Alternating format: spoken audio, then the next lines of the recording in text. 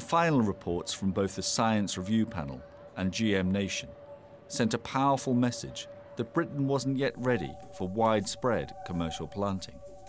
Nevertheless, the British government continued to license experimental planting of GM crops, and the public debate continued. Today, looking back at the events of 2003, the participants in the debate have complex, mixed feelings. It was genuinely a new and quite radical idea that you actually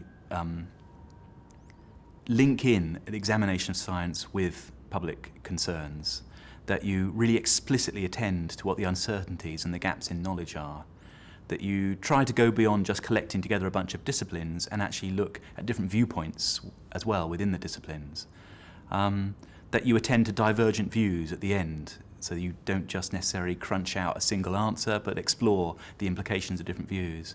And then finally, that you actually interact with stakeholders and find out what they've got to say about what you're concluding and have a little bit of a dialogue with those critical stakeholders. All those things were attempted to varying degrees, with varying degrees of success in the Science Review, and I felt that was really quite positive and contains a lot of models for practice elsewhere.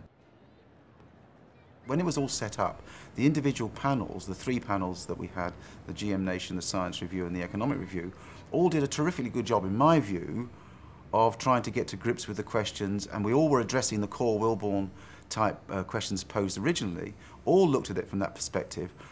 There was interactions early on, and there was cross-membership of panels between the different review panels. But I don't think it was, in a sense, managed as well as it ought to be from a major perspective. I think we could have actually learnt a bit more and done a bit more in terms of cross-fertilisation. This was about technology, not science. The government were resting on the wrong thing, and anyhow, the thing they were resting on got shakier and shakier as time went by. It's a great thing about science. I mean, we generally make some huge discovery and then discover simply that that's told us how much more we have to discover. But people in politics who rest on science don't see all of that uncertainty and unknowns and new knowledge to discover. They, well, some scientist told me this is a good idea, better do it. It's an ignorance of science, not a support of science.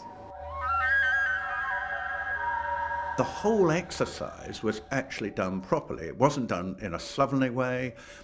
It wasn't done in a way which predetermined the results. The problem was it was done, I think, at the highest levels rather cynically in terms of, well, we're going through this exercise, but we're the ones who take the decision in the end, and although we'll never say this publicly, we've already made up our mind. That was the problem.